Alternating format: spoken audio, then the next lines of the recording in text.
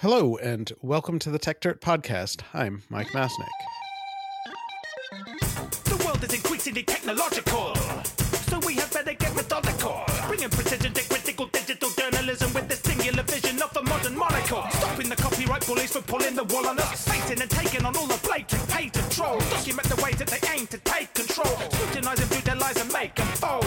If we don't stand up to them, someone will get hurt. To grab a shovel and dig up the tech dirt. If we don't stand up to them, someone will get hurt. To grab a shovel and dig up the tech dirt. This week is the second annual Patent Quality Week, as put on by Engine, the nonprofit for startups.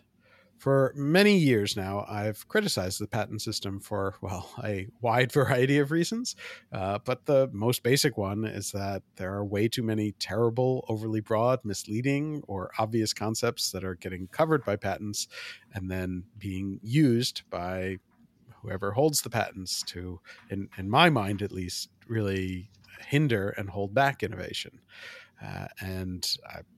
I believe that there is a place for patents in certain circumstances, but only if those patents are actually for specific, new, and non-obvious inventions. Today on the podcast, we want to explore the patent system a little more deeply, including looking more closely at how patents work and how they often don't work. And exploring more specifically a few different industries, since patents often seem to operate very differently in those different industries, and sort of our understanding of patents is often influenced by how we interact with them and how we see them. Just by way of general background, the Constitution gives Congress the right to create a patent system for the purpose of promoting the useful arts, which means enabling more innovation and generally for the benefit of the public. The patent system is designed to cover actual inventions, not just ideas, and can only be granted for a limited time, which in the patent system is generally about 20 years, which I will note is much more reasonable than the copyright system, which is, as some say, forever minus a day in some cases. Part of the deal with a patent is that you have to describe your invention with enough detail so that the public can actually understand what it is that you're claiming. And as such, in theory, the patent is supposed to contribute to the public knowledge for others to build on after the patent expires, mostly. But for the term of the patent holder has a monopoly on that invention.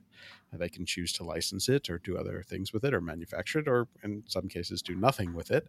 To get a patent, you have to apply to the patent office, where a patent examiner, who in theory should have some expertise in the field, will review it. They're supposed to determine if the patent is new and hasn't been done before, and also if it's non-obvious to those who are experts in the space, and if the patent sufficiently describes the invention itself.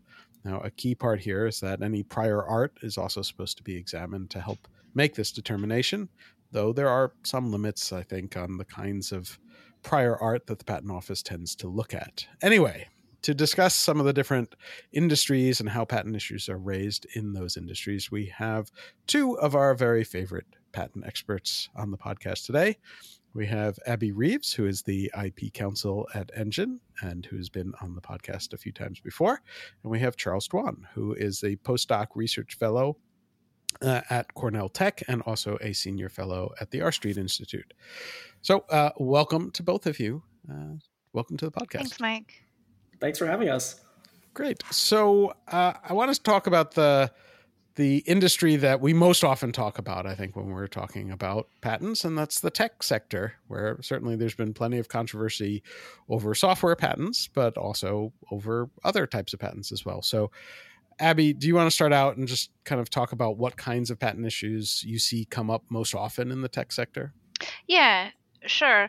So I think at the outset, when we're thinking about the tech sector, broadly, we're also thinking about all different types of companies with a range of sizes and a range of different types of innovation. So very, very broadly speaking, I think high-tech companies perhaps very obviously interact with the patent system as patent applicants. Historically, in recent years, IBM and Samsung, for example, have been among the companies that obtain the most U.S. patents each year. And there are a lot of really large tech companies that will basically patent anything that an engineer does while they're on the clock. So there's a lot of patenting done by tech companies. There is also, though, a lot of accusations of infringement in the tech sector. And so a lot of tech companies of all sizes are experiencing the patent system as accused infringers. And so one of the things you mentioned in the introduction, Mike, was the concept of these terrible, overbroad patents, things that are not specific, patents that claim things that are not new, patents that claim things are obvious. And those are also quite common in the tech sector. And I think there are a variety of reasons for why that is the fact, but it is the way the situation is with the tech sector. So we end up with a lot of litigation. We also end up with a lot of abusive litigation, suits that are filed using these overly broad, weak patents by patent assertion entities, the quote-unquote patent troll. And then the other thing that we have seen emerge, perhaps a little bit more recently, is the tech company strategy of offensive versus defensive acquisition of patents, because in the interest of protecting yourselves from litigation, especially from a competitor or from an operating company, sometimes having your own patent portfolio that you can then turn around and cross-license or cross-threaten in litigation can be a valuable tool. So those are some of the first things that come to mind for the entire sector. Yeah, and I want to dig in just on one point of that. I mean, there are a few different areas we could go, but you know, I found it. There's this sort of perpetual motion machine that's driven by this, where, you know, I think a lot of, especially newer tech companies, internet companies, are actually less interested in patents, right? I mean, you talk about the IBM, right? IBM for many years has always been like the leading patent. They love their patents. They love getting patents, right? But I think a lot of the newer firms actually really aren't that interested in getting patents, and yet for defensive purposes, they feel that they have to patent everything, and it just becomes this weird industry and this weird belief that, like, you know, Google and Facebook and whoever else need to get as many patents as they can, not because they ever really plan on asserting them proactively, but they need them for defensive purposes, or to to threaten when they're threatened, you know, to threaten back. And it just becomes this sort of, nuclear war setup where, you know, we need to have as many missiles that can destroy the world 60 times over because the other side has that many, and we just have to keep building up our stockpile of weapons, even if we never actually want to use them. It's like purely trying to stop that. You know, to me, that alone is a problem. And so, Charles, like, what's your take on kind of that impact of everyone just trying to get more and more patents because they need to, even if they never actually plan to use them? Yeah, it's a phenomenon that I think a lot of people have observed. And, you know, if you look back at the history of software patenting, I think you can kind of see how we got ourselves into that sort of mess. Back in the 70s, when computers first started being a thing, people thought of software essentially as mathematical formulas or algorithms. And, you know, there are a couple Supreme Court cases from back then that basically say software is just math. Math is not something you can get a patent on, end of story. Now, that didn't seem to do much to the software industry. They seemed to do pretty well without patents. But then you get a couple of decisions from the 90s, early 2000s, particularly when the two In re Allopat and State Street Bank, that essentially reverse what the Supreme Court has said. They say, well, if you run the algorithm on a computer, now you got a machine, and a machine is patentable, so therefore the software has to be patentable. And so, you know, starting from then, you see this explosion of software patents because the courts have just opened the doors to people essentially reciting, run this algorithm on a computer, and that's your meal ticket to getting a patent. And even this I've been obsessed with this for a while. So, like, you know, there's, you know, part of the issue was that you had all those years where the software industry developed, the 70s and the 80s, where you really had the software industry happen, where there were effectively no patents, or very, very few patents, because people thought most of it was unpatentable. And then, you know, and through the 90s, honestly, and then it's the late 90s where you know, the doors swing wide open. And so you don't have previous patents, which is often the thing that people look to for prior art, And you have none of those because nobody was even trying to get patents on those things because they didn't think it was patentable at all. And so then suddenly, ideas that, somebody, files for a patent in the year 2001 on something that was actually done in like 1974, but there was no patent on it. So nobody points to a prior patent as prior art and says like, therefore I should get a patent, and the patent office seems willing to go along with it. Exactly. I mean, one of the problems was that, back in the day, the patent office really relied on its database of patents as its source of kind of what did the state of the art look like. And for software before the 90s, there just weren't any. So, sure, people were building all sorts of really cool programs and building all sorts of really cool computer devices and things. But if the patent office can't find those sorts of things because, they're not going to go to a store and purchase products to figure out, what inventions are patentable, they're going to have to grant patents. And so during that period in the early 2000s, you end up with this flood of software patents on things that honestly most people would say are very, very conventional ideas. And, Mike, to your point earlier, a lot of the companies, they see other companies trying to get patents. They say, well, we got to stockpile up on them too. And so you end up with this massive patents. And so part of the problem is that you just end up with a lot of patents out there and these companies get into this sort of nuclear war situation. But then the other problem is what happens when one of those startups goes out of business. The patents are still there. They get auctioned off to somebody, and that somebody says, these are some potentially very valuable patents. A lot of people are using these very basic technologies. Maybe we can go off and make some money off of them. And of course, this is what gives rise to non-practicing entities, these companies that basically buy up patents from distressed firms and use them to go after startups, other companies. This led to a great deal of controversy, I think, within the software industry and outside. Yeah, and one of the incredible things to me is when you talk to actual engineers and people at these tech companies, almost everyone that I've spoken to hates patents. Like it's like you would think that if patents are so important to innovation and patents are like this big deal, almost everyone I know, even many people who have patents, by nature of the companies that they work at, they don't hold the patent, their employer usually does, but who got patents with their name as an inventor, don't like them and don't think they're good and don't think they're valuable and think that their own patents are a joke. I mean, over and over I hear that, and it feels weird just in general that the people that you think should be benefiting from this are not. And so sort of a related issue to that, and Abby, I'll ask you about this, is part of the whole idea of the patent system and what we're constantly told is the reason why patents are so important and so useful is because of the descriptive nature that the patent is supposed to add to the knowledge that then people can build on.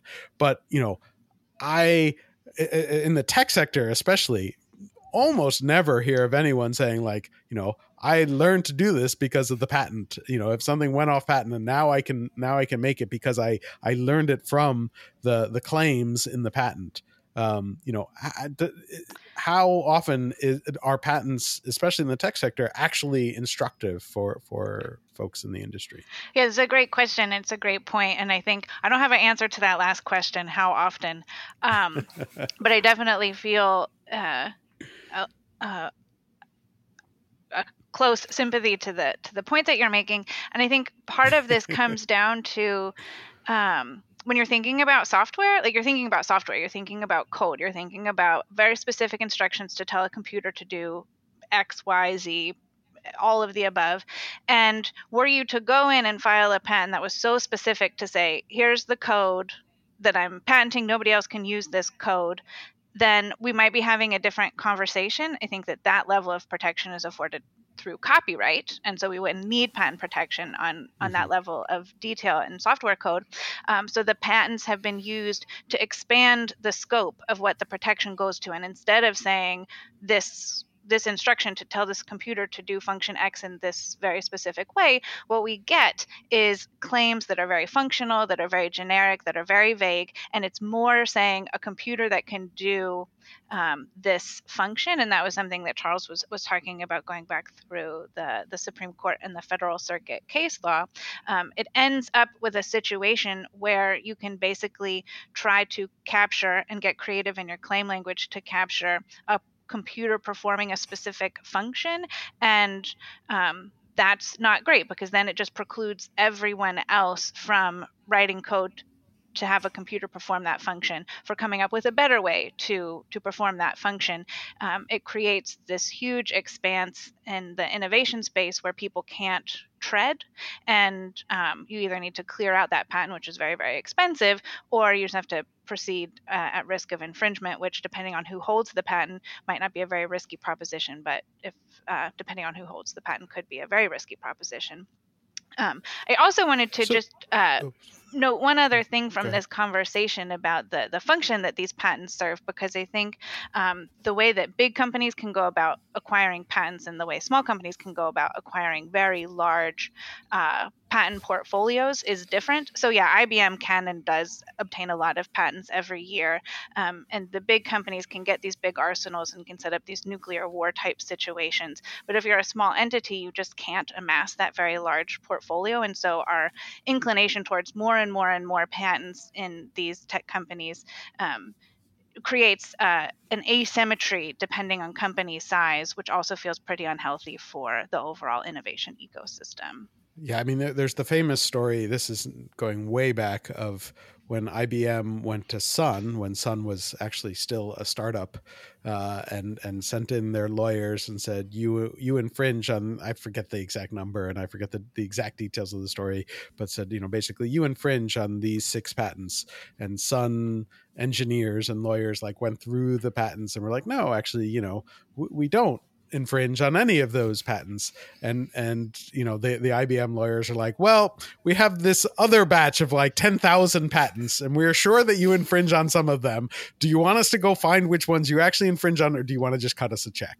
Which, doesn't seem great for innovation in general, but it, was sort of an indication of, and this is before, the software patent explosion and all of these other issues that have since come up. And I think was kind of a representative example of how these patents are often used, which is just a tool to cash in and make some money. And in fact, Charles, you brought up this idea of the startups that go out of business and then sell off their, vague, meaningless patents that didn't actually contribute to any of the actual, technology, innovation, advancement. But I vaguely recall there was even a book recommending that investors seek out failed startups to buy up their patents, and there was this whole push for this nature of however you want to refer to it, patent trolling, or just collecting these patent portfolios in order to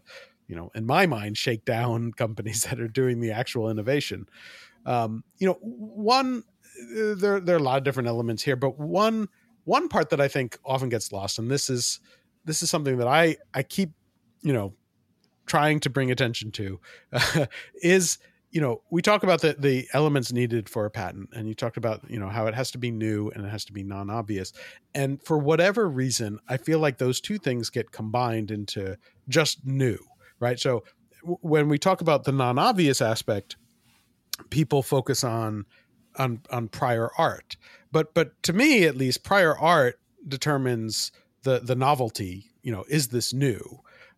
Whereas the non-obvious one strikes me as something different. And so for a long time, I've always argued that, independent invention, if you see multiple people effectively inventing the same thing at the same time, that speaks to the obviousness of it. There are certain things, and I think there have been all these studies now that have shown that there are certain ideas and breakthroughs and innovations that just sort of seem to occur naturally in multiple places around the globe. Just, everything that is happening, the way the world is working, the different technologies, people start to piece together what is the next major breakthrough, and multiple people do that at separate times. And so to me, all of that should be evidence of obviousness and therefore unpatentable. And so I've made the claim for a long time that if you're getting multiple independent invention, that should at least be an indicator, not necessarily definitive, but it should be an indicator of non-obviousness. And the patent office should consider not granting a patent if you're getting tons of patents that are all patent applications all in the same thing. Can either of you, I guess, speak to this the difference between non-obviousness and novelty in the patent process. Yeah, so Mike, your intuition is completely correct. There are these two different requirements. There's, it has to be new, and that's a test of whether or not you see the same invention described, in a paper somewhere else. And there's non-obviousness. And the idea behind that is maybe, there isn't a published paper that says this is how you do the invention exactly. But, it got almost all the steps, and everybody else knew that you could have done the other steps, or here's another paper that has the other steps, and anybody would have thought to combine these two things. That's intuitively how the process of invention works, that, you don't just... Right. You don't just do only things that you see written down, and anything else is very hard. Inventors are smart. And the idea is that you don't want to block people who are doing simple combinations of things, because everybody does that.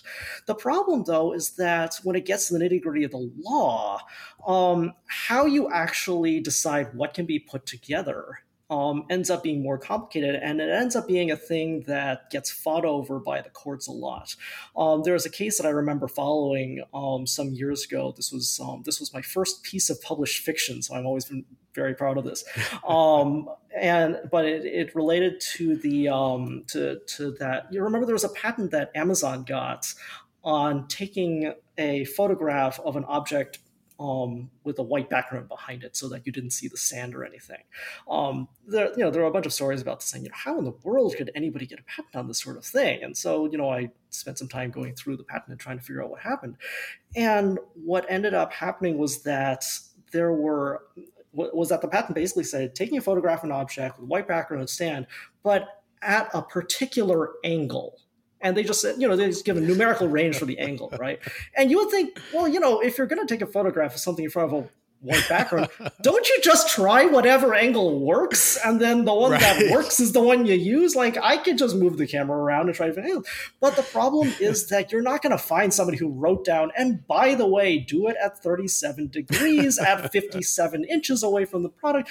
You can't find something that has that written down, and the courts have basically taken obviousness to the sort of absurd end that unless you actually find written documentation saying, yeah, try that particular range, this is non-obvious. Right. And that I think is a real difficulty for the patent office, especially because I think that a lot of times they see these sorts of patent applications and they know, this is just common sense, but how do I prove what common sense is? And given the way that the law is developed to make it really hard to say what common sense is, essentially, a lot of these patents end up getting through in ways that seem like they shouldn't. And I think that ends up being a pretty serious problem, because once those patents get out there, you just wait until somebody happens to use the same range and, boom, you've got yourself a patent lawsuit. Right. Abby, did you have something on that as well? Yeah, once the patent gets out there, we bring in the expert, the professor emeritus of whatever area, and they come in and they can say, yeah, this is common sense. And the patent examiners don't have that opportunity, or rarely have that opportunity. There are opportunities for patent owners to put in those sorts of declarations during prosecution to say something about what an expert would think. But really, we don't get the benefit of that common sense from the person of ordinary skill in the art really until after the patent is issued. And then it's just so much more expensive to go after the patents that are obvious, as opposed to if there were ways to empower patent examiners who also have a lot of expertise to identify that common sense, or to find ways for them to go ask the professor, will you put something in writing to say that this is common sense, that could be more efficient. Yeah, just to sort of build on something you both of you have said at this point, a lot of times what's going on is that the costs that a questionable patent imposes happen before anybody actually really gets to think about whether the patent is valid, right? The decision of whether a patent is valid ultimately has to go to a court, but lots of things can happen with a patent before it goes to court. You can use the patent to, go threaten small startups, like you were saying, Mike, a big company can go after a small company and say, hey, we're just going to throw 10,000 patents at you. Why don't you just cut us a check? A lot of this sort of stuff happens before anyone really has that chance to test out for sure whether the patent is valid. And that's what makes it important for the patent office to get it right in the first place, because a lot of times the value of that patent, the cost that patent is imposing on innovators, on innovation, on startups, that's happening before a court even takes a look at the thing. So to the extent that the patent office gets it right more often, they prevent that sort of misuse of patents or incorrect use of patents that can happen down the road. Yeah, and I think maybe taking a rosier view of patents is patents can serve a lot of signaling functions in terms of signaling to investors that you have something worth investing in, signaling to your customers that you really have created something unique. And so we see patents serving these really positive functions, or they're a proxy for something else. And whether the patent is the right proxy, I don't know, but we don't need to debate that today. In order for those parts of the system to work, licensing to work, we do want greater confidence that the patents that are being issued from the patent office are valid, so that investors know that they really are investing in something new, so that customers know they really are buying something new, so that your business partners know that you really are contributing something great to the venture. So there are a lot of reasons for improving the quality of the patents that are being issued. So one thing to follow up on, Charles, you talked about the State Street case and sort of the opening of the floodgates for software patents. The Supreme Court eventually started to push back on this sort of the floodgates on a bunch of different kinds of patents, including software business method patents to some extent. There's sort of the Bilski case and the Alice case. Do you think that those things are more in control today than before, and how much so, if so? So the Supreme Court has issued a number of decisions on essentially the patentability of software. They do this under a doctrine called Section 101, or patent eligibility. The idea that certain inventions really are just conventional ideas, ways of doing business, and just applying them on a computer, that doesn't change their very nature of being just the way that people do things. The Supreme Court's decisions on this doctrine over the last couple of years have very much cut back on a lot of the especially questionable patents in the software industry. Surprisingly, I was doing some research on this. It's not a straight line path. There's the Bilski decision from 2010, and then a lot of people think it's like a straight line decision. It's like a straight line to the Supreme Court's subsequent decisions that basically say no, you can't get patents on software.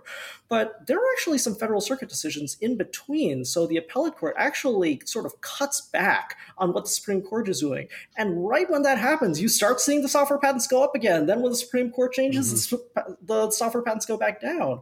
And what's been going on recently is that there's been, unsurprisingly, a lot of discontent with the Supreme Court decisions from folks who want to get those patents. And as a result, there's been a lot of kind of confusion in the law because of the fact that the appellate court keeps trying to write decisions that sort of push back on what the Supreme Court has done. And these are starting to, I think, these are starting to open the door to some of the software patent questions that we had in the early 90s, 2000s again. So what do we end up seeing in the future? Do we end up seeing the same sort of situation we had during that time? A lot of people are worried that artificial intelligence is going to be like the next software patenting, the next software patenting war, where people just get tons and tons of patents on applying artificial intelligence to such and such things. And so, one hopes that the Supreme Court decisions kind of set a precedent, but then there's also the possibility that we end up with a sort of boom bust cycle of lots of patents on a technology, followed by all sorts of problems. I think that'll be an interesting thing to watch to see how it develops. Yeah, I remember being at a conference, this is years ago, where the former chief judge of the Federal Circuit was asked about what was the biggest challenge in the patent world these days, and his answer was the Supreme Court, which I thought was quite telling, because they had basically told him he was wrong multiple times over. There was that period of time where every Federal Circuit decision that went up to the Supreme Court kind of got smacked down, often like with some pretty pointed language from Supreme Court justices telling the Federal Circuit, like, you're wrong. But anyways, one more point I wanted to cover on the tech industry, and then we can move on. And I think this is important, right? We talked about the term length of patents, and it's effectively 20 years, give or take a little bit depending on some factors. But the tech industry in particular is extremely dynamic, and 20 years in the tech industry is a lifetime, right? I mean, it's amazing when you think back. We're 2022 now, like 2002, go back 20 years, how different the world was. There was no Facebook, right? Google was still a pretty small company. There was no iPhone. There was no smartphones. There was no Twitter. There was no YouTube.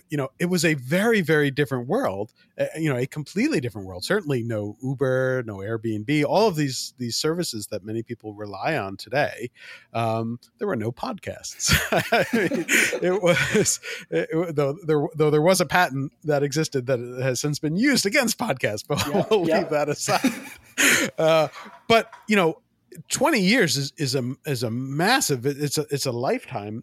And so, how do we think the fact that tech in the tech industry, 20 years still being the standard for patents, how does that play out? And either one of you can take that question, I guess. I guess one thing to start with, you noted earlier, Mike, the important disclosure function that the patent system is supposed to provide. We often also talk about the patent system providing some sort of incentive for innovation. And I think that gets articulated in terms of, if you put a lot of time and money and effort into researching and developing something and bringing it to market, if somebody can just come and copy you on the second day you're on the market, you would lose all of that investment. That would become sunk costs that you can't recover. And so the patent gives you that safe space to operate. And I think one of the things that is challenging when you think about tech versus other industries is, to your point, how many tech products out there are there that we need to be able to recoup 20 years of sales in order to justify the R&D? How long does it take to write the code, to do the product development? Is 20 years of market exclusivity the thing that you need in order to make that investment worthwhile? And I think for a lot of innovations, the answer to that is no. And so is the patent term the problem, or is the patent as the mechanism the problem? I don't know, but it does feel like the math doesn't add up. Yeah, to kind of add to that, one of the things that we find particularly in the software industry is that when it comes to why people write software, why they develop new ideas, why they start companies, why they innovate, patents are only one drop in a bucket. There are, people do it because they want to get first mover advantage. If you can build your company faster, you're gonna be the first to market. People build software because they just want to fill a need that they happen to have. You look at open source software development, people are doing it without expectations of rights. It's because they just feel like they would like to have it and they want the cred for having come up with something. People do it because they know that sort of the way the investment industry works is you show that you have a lot of ideas and people will start giving you money to build out some more of those ideas. You have these new models like Kickstarter that allow you to fund building businesses. So I think especially in the software world, you have all of these different drivers for why people want to innovate and want to build new companies and want to build new software. And there's this sort of traditional view that kind of, if you don't have patents, then everything falls apart. Nobody has any reason to do anything because everybody's worried about being copied. I think the software industry has always been sort of an interesting example of a disproof of that people will do things even if you know you can be copied, even if you let them copy all of your stuff, because there's a lot of value to be had just from building something and being the first to have built it. And that I think, it questions the length of the patent, but it also kind of questions the overall approach that I think a lot of people take to the patent system, thinking that kind of it's the one driver to innovation.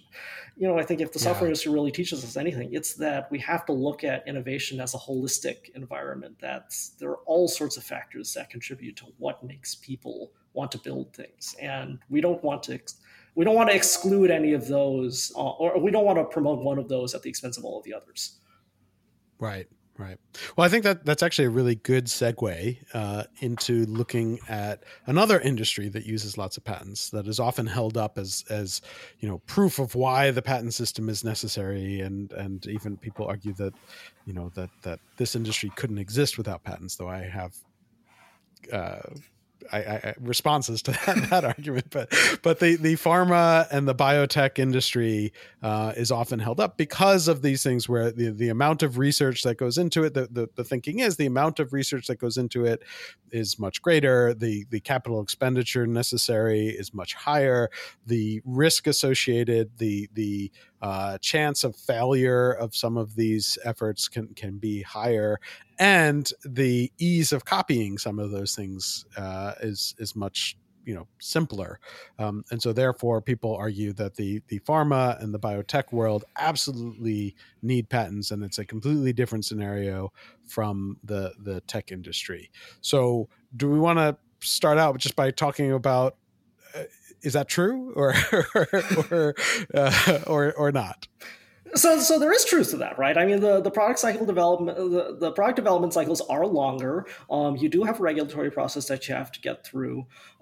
It's not like somebody can just kind of walk up to a computer and program a drug in the same way that somebody can just walk up to a computer and program the next Facebook. So you do have a difference in sort of the life cycle of invention in the biopharmaceutical space, and so you do see that the industry has depended on patents in sort of a special way, and they do have a number of special rules, extensions for their patent term that deal with FDA regulatory processes, things like that try to accommodate that. That being said, I think that one of the interesting things is, the assumption is that, well, you've got this very complicated regulatory process, and so you need patents in order to give people the reasons to get through that regulatory process. And I think that's true a lot of the time. But you end up with complications sometimes because once you have this patent, the idea is that you're supposed to want to keep innovating to kind of move on to the next product, but you also have this 20-year plus period in which you're basically making monopoly profits.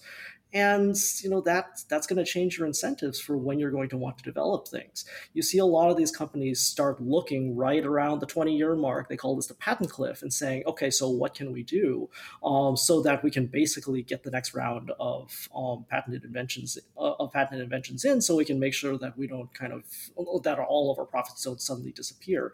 Now, in a sense, that's good. You want them to start thinking at the 20-year mark, okay, so what can we do? But sometimes the way they think about what should we do is, what is the least amount of work we can do in order to keep our customer base without actually spending a lot of money on innovation. And you see examples all over the place of companies who they just make small modifications of drugs. They are able to get more patents on them. They change sort of the formulations of drugs. You could, I think that in the abstract you might say, well, maybe these are valuable and the market will decide whether or not people want to buy them. In practice, the combination of regulatory complexity and these follow-on patents can end up capturing markets in really weird ways. Michael Carrier has done some really excellent research on this, but I'll just give one example. In the case of a drug called Suboxone,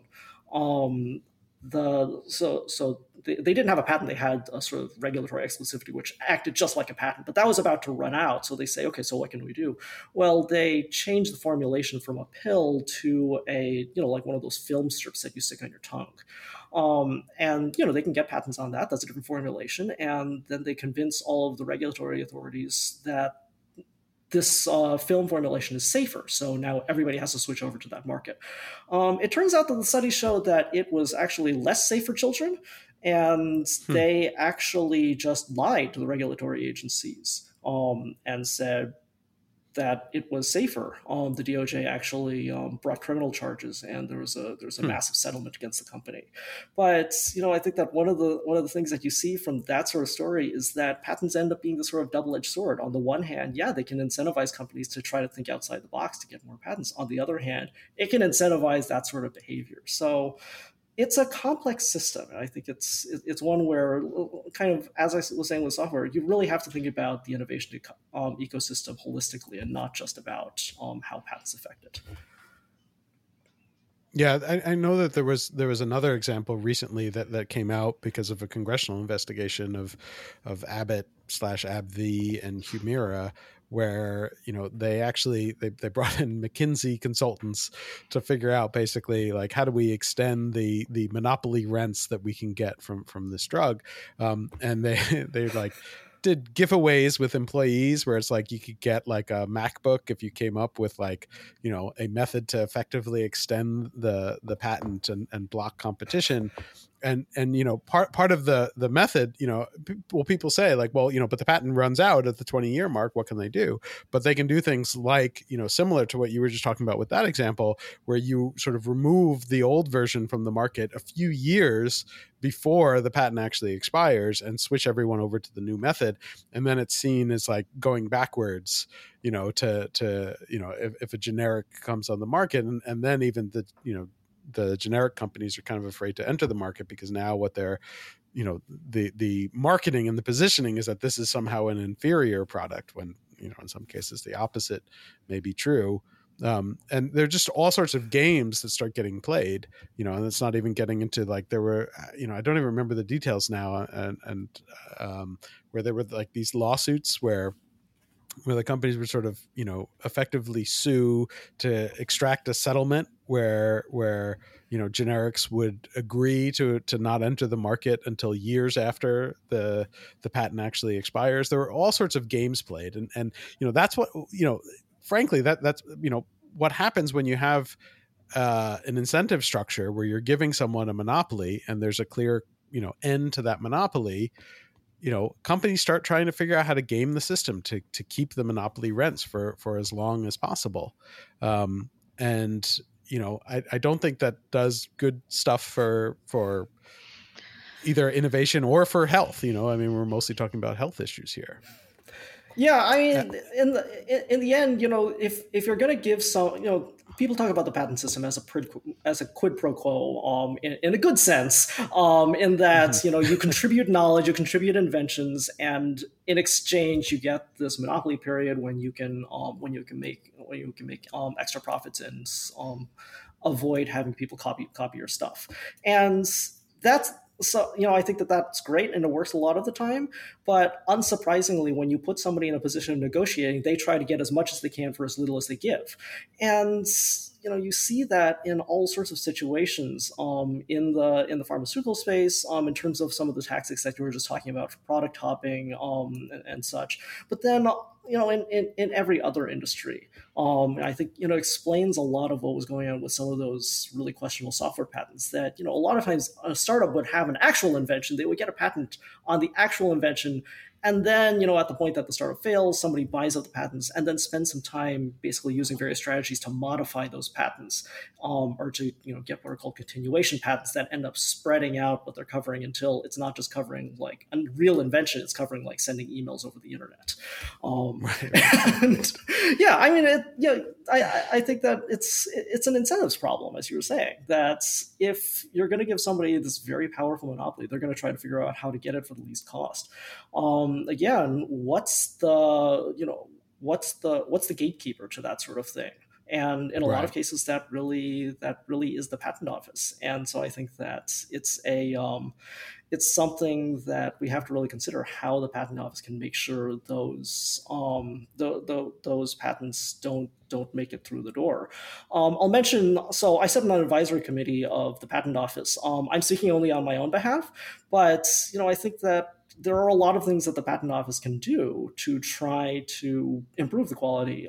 We've had research saying that if they spend more time doing examination, if they dedicate, special cadres of expert examiners to these particularly valuable patent families, potential training, potential collaboration with other agencies, lots and lots of things that we can do. And I think the point of this conversation, in a sense, is it's worth it, because patents that are not of the best quality can cause a lot of problems. Yeah. And I think, Abby, I'll let you go in a second. Sorry. One of the other elements, and this may be getting too far afield from the topic of conversation, but I do want to just raise it as an issue, is I feel like because of the incentive structure of the patent system, the bio and pharma industries have built their entire business models around patents. And so they will often argue that they have no business model without patents. And I don't think that's true. And I do wish that they were more willing to recognize that there are alternative business models that don't rely on like just massive monopoly rents. And in fact, like first mover advantage, there was a study that, even when generics do come on the market, the original a brand name version of a medicine, for example, still commands a fairly large, profit margin above what the generics can charge, just because of the brand recognition and the willingness of doctors to prescribe the original, the brand name over the generic. And there are a whole bunch of other things too. And I've pointed for years, there's a great study that's now very old, was done in the 1950s, that looked at even further back Switzerland and how Switzerland, where much of the pharmaceutical industry is and was based, had no effective patent system for pharmaceuticals in the early days, and effectively that entire industry developed without patents, even though other countries did have patents around pharmaceuticals, but it actually helped there to be more innovation in that space. The same is true. There are examples of that in Germany. There are also examples of that in Italy for a very long time, until actually fairly recently. Italy did not have patents on pharmaceuticals, and yet had a growing pharmaceutical industry. But anyway, so I just throwing out there this idea that patents are the only business model. That's not to say we don't need them at all, but the idea that they're the only business model, I think, is a problem, and leads to these distortions where the companies rely on them so much that any kind of threat to the patent system is seen as a threat to their entire business. Yeah, you saw that with the COVID vaccines just a little bit. Just to mention very quickly, with the COVID vaccines, when people started saying TRIPS waiver, let's let these other countries manufacture despite the patents, the company's main argument was, it's not going to matter because we're relying on our trade secrets. So right, right. So. Abby, sorry, we keep cutting you off. Okay. So I kind of a flavor of that, because back before I went to law school, my first career was in health science policy, and I worked at the National Institutes of Health at a time when the agency, and I thought a lot of people in the pharmaceutical sector were very interested in thinking about how to improve the science of how we do translational science, because part of the explanation now, which is truthful, as we've talked about, is it takes a very long time to figure out which drugs are going to work to treat which diseases.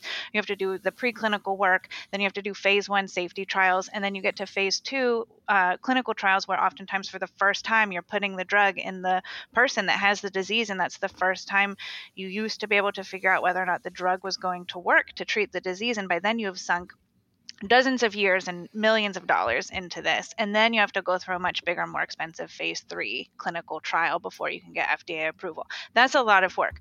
What if we could learn very early in target validation whether or not the drugs that you are exploring were likely to hit and work and have efficacy in the disease population that you're studying? How do we improve target validation? How do we do better, more sophisticated high throughput screening? How do we put those tools in the hands of academic researchers all across the country? These are sorts of things that are going to reduce the cost that it takes for you to get from the origination idea to market. And so there was a lot of conversations when I was at the agency, and I hope they're still continuing, and I hope everybody is still just as invested invested in thinking about how can we be smarter and faster in our early stage drug development so that we're only taking success stories into the clinical trial process, and then it just kind of shifts the whole economics of how you're doing the drug development, and then should also impact whether and to what extent you need the patent to recoup those costs. And so I hope that those conversations are still happening. I was involved in them many years ago, and I think that's a really good thing that we need to keep pushing on. Yeah, no, I think that's a really good point. There's a book that is now also, I don't know how old it is, but it was called The $800 Pill. I think that was the title of it. I haven't read it in a while, because that was the $800 million. $800 million was the number that was thrown out by pharma industry for a long time for how much it costs to develop a drug. They have since raised that number. I think I've seen 1.5 billion. It may be higher today. Every year it seems to go up. And the argument in that book is like, let's break down what it really is. And then when they were saying it was 800 million, they were basically saying it was really like $20 or $30 million out of pocket for that company. Not nearly the much of the 800 million came from government NIH funds or research universities and all of this other stuff, and a lot of it was for things like some of the clinical trials that maybe the companies themselves shouldn't be responsible for. Maybe there were a government role there. There were a number of different approaches that could be taken that you could get that cost down, so that you wouldn't necessarily need to justify this monopoly rents on the other end. So I think that's a really good point. Now we've been talking for longer than we expected, but I do want to touch on a couple other things. So I think we'll do kind of lightning round on some of the other areas. We talked about tech and pharma and bio, and those are sort of the big ones. But patent issues do impact other parts as well, right? So, the manufacturing sector right now, it's a big deal. Everybody's talking about supply chain issues and things like that.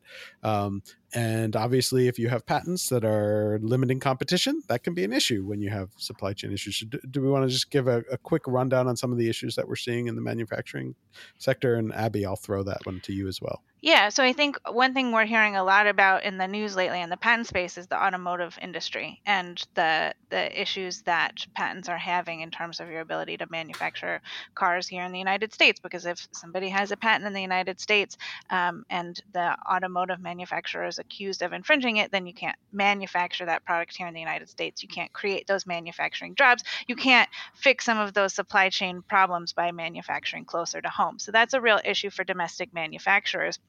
And with automotive manufacturers, cars are computers now. And so you're building computers. You are also building cars. Yes. There are just so many different patents that could be at issue in a car. And so I think we're seeing an increasing amount of conversation around everything from microchips to features of a tire that could throw a wrench into things for a domestic automotive manufacturer. And if it's not a valid patent, if it's a real big portfolio that is of dubious importance, it's not great for us to be sacrificing our domestic manufacturing strength in the face of abuses or imbalances in the patent system.